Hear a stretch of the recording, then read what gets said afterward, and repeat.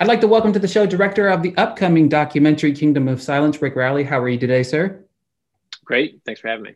Before we kind of dive into the movie, I wanted to ask you, what is your first memory of movies, and maybe what was the first movie you remember seeing? Oh my God. Wow. Well, that is not the direction I thought this was going to take, but it's great. I'm rolling with it. Okay, so I grew up in the middle of nowhere in northern Michigan, not a long way from a movie theater. And I remember the first movie I saw in a theater was it was Star Wars when they re-released it.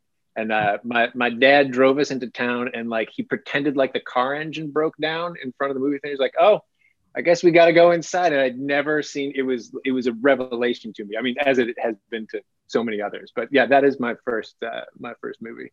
That's awesome. So when I look at your filmography, you have the 16 shot The Story of Laquan McDonald, to the documentary Hate of Charlottesville, to American Divide. What inspires you to tackle these personal and somewhat controversial topics? Yeah, I think really people you start to make documentary films, or you desire to make documentary films because you want to change the world, right? Because you believe that film uh, is the vernacular of our culture. It's the way to interact with the world as it's going on. There was a time back in the 80s when people talked about, like, there's an information war going on, and what we lack is information. You got to get the information out. And I think that that's demonstrably been shown to not be true.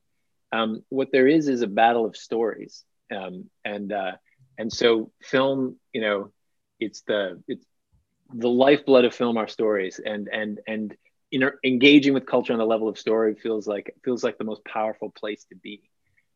So yeah, I mean, that's in general For sure. why I've been drawn to this. I mean, specifically this film, Kingdom of Silence. I mean, I've Jamal was one of our own. He was a journalist who was murdered by the regime Absolutely. that he criticized. And so when one of our colleagues is killed like that, it falls on all of us to try to rescue what we can of his story from the silence that his murderers would impose. So that's a big piece of what drew me to this. Absolutely. That was going to be my follow-up question. So yeah, what it kind of attracted to the story? Because for me personally, when I'm watching this, you get bits and pieces, obviously, from the news. And for me, it's like understanding the story, just like you said, you're telling a story in film, right? But the way you tell the film story, obviously in the documentary style, it's very personal, it's very raw, and it's information that needs to be spread. And that's one of the things that I wrote in my reviews is this is a documentary that needs to be seen by a lot of individuals because there's a lot of misconception around the story. And was that something else that kind of inspired you to tackle the story?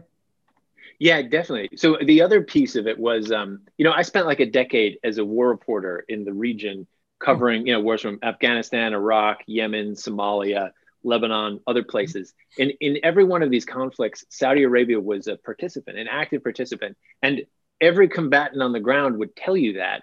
But in the U.S., it is just never discussed. It's never discussed that this toxic alliance between the U.S. and Saudi Arabia has sown violence and chaos around the region for decades for sure. without any real public like acknowledgement of it or discussion or analysis of whether we should be involved in this relationship or whether we should recalibrate it or not. Absolutely. Yeah. Yeah, so that's my follow-up question is did you have any concerns when filming this? Obviously, there is some concerns whenever you're filming anything, especially of this nature. Were you concerned with any blowback or recourse that would come from making this film?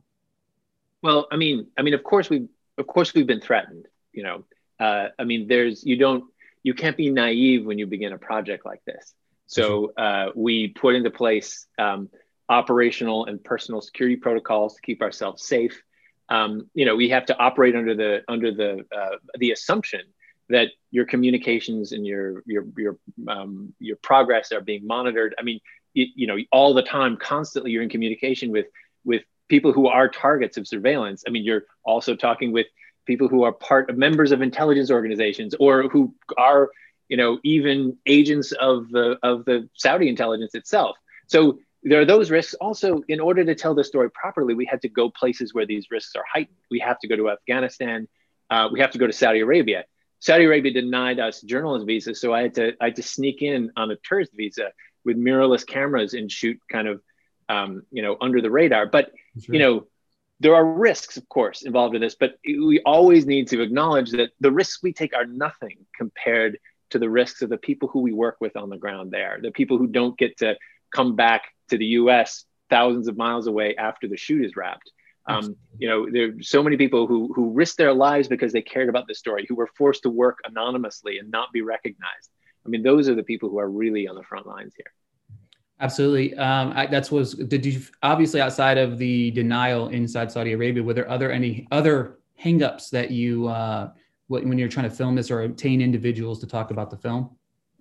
Yeah. There are some aspects of this that we can't talk about because they're actually, they're parts of, the FBI is involved in some things and some of the things are hung up with the lawyers, but there are some just basic difficulties making a story like this happen. One is that the people who knew Jamal best, many of them are terrified to speak. Inside Saudi Arabia, it's very difficult for people.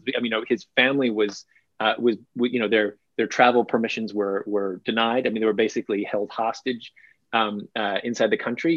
Even before he was killed, when he was just in DC writing for the Post. So many people spoke to us, and many people refused to speak at all. Many spoke anonymously. And a few agreed to go on camera. The other piece is that Saudi Arabia owns almost, most 90% of the media outlets in the Arab world, of the television channels, the cable networks, and of the newspapers. So Jamal's closest colleagues are journalists, and if they ever want to work again, they can't open their mouths about it. So it took a year for us to develop to find people who were ready at the moment in their career or the place in their life or in the world where they were willing to step forward and break the silence. Absolutely, because you have to have the conversation, and what that's the biggest thing I took away from this is we preach about the freedom of speech here in America, and I think that sometimes we, especially in the journalist side of things, or reporting or reviewing or anything like that, we take for granted that. And if you look at this story and understand that somebody like Jamal, he embodied that, right? He spoke about his feelings and then dealt with the recourse. How important is it for people to understand that? Yeah, absolutely. Around the world today, journalism and journalists are under attack. Jamal is not the only journalist in Saudi Arabia to be killed or silenced. And the reason, one of the reasons why we know his name and his story was because he wasn't just a journalist in Saudi Arabia. He was a U.S. resident, a columnist for the Washington Post, who was murdered in consular soil in a foreign country in our NATO ally, and his body was cut into pieces. The brazenness of it.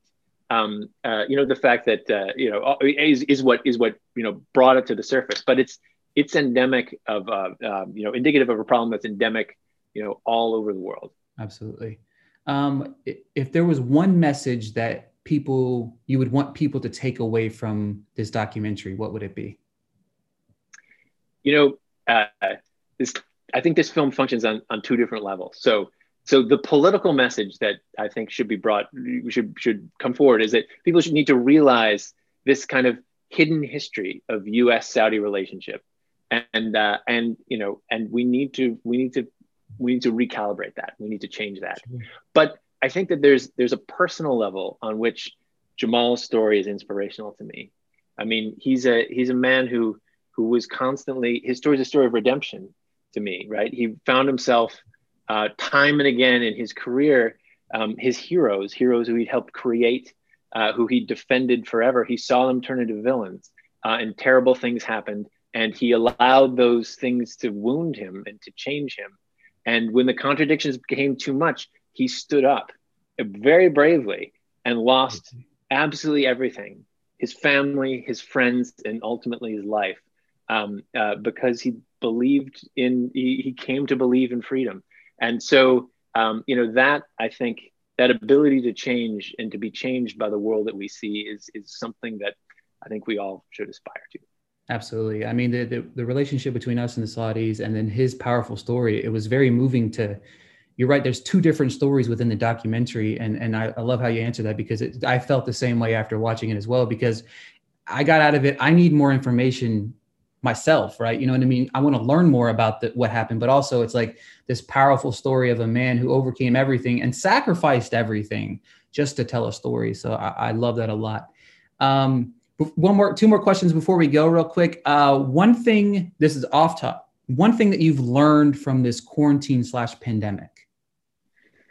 Man, I learned that I got out of Brooklyn just in time. No, I'm a couple of years ago, I moved upstate. So I'm up in the Catskills, just outside of New York. And I have two young kids, and it's wonderful to be stuck here and have all this time with them. Yeah, I don't know. The real lessons of the pandemic will take a while for us all to digest and learn fully, I think. Absolutely. And I've got a fun one before we go. I like to ask this one to everybody. It's a crazy one. I want to know what your favorite Taylor Swift song is. You know, I'm a terrible human being, and I couldn't name a Taylor Swift song. It's fine. It's funny because I either get the ones where it's like, I have no idea, versus the ones that are like, yeah, that's that one, but I don't know the name of it. So no, that's perfectly fine. I love it. Thank you so much for your time today, Rick. Thank you for the documentary. It's a great film that I hope a lot of people see. Thank you, Richard.